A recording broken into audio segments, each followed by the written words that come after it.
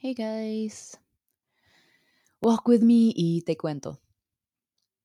It's been rainy and windy the past few days at around 20 degrees, and that is a stark contrast to the sunny sauna we had a few weeks back during Semana Grande.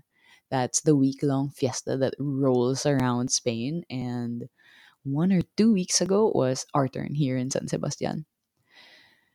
The sun, when it's out, draws everyone out and together, painting smiles on even the crankiest faces. There were dinners and wine, concerts and beer, fireworks every night, and even costumes of the Belle Epoque years.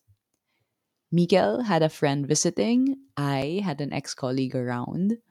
Long lost family came and went by surprise, and all of this at once on the same friggin' weekend. It was great. I had fun, but I was spent. I ended up with a tinge of either COVID or COVID paranoia mixed with a hangover.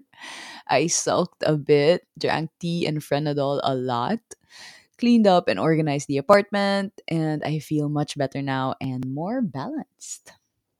Game, let's duck into the library super quick. So, when I went to Sydney for Patty's wedding, one of my loveliest souvenirs was a taste of her new home and her new life.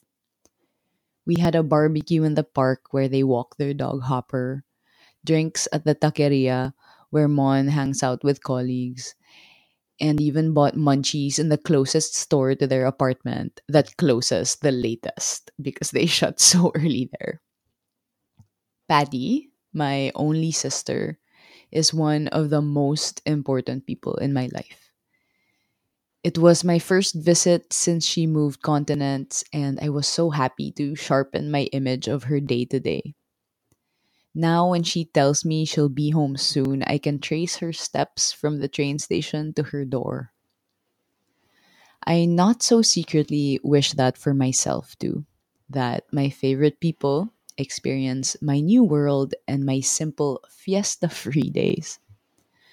I'd like you to imagine my sunsets from memory and not from IG story.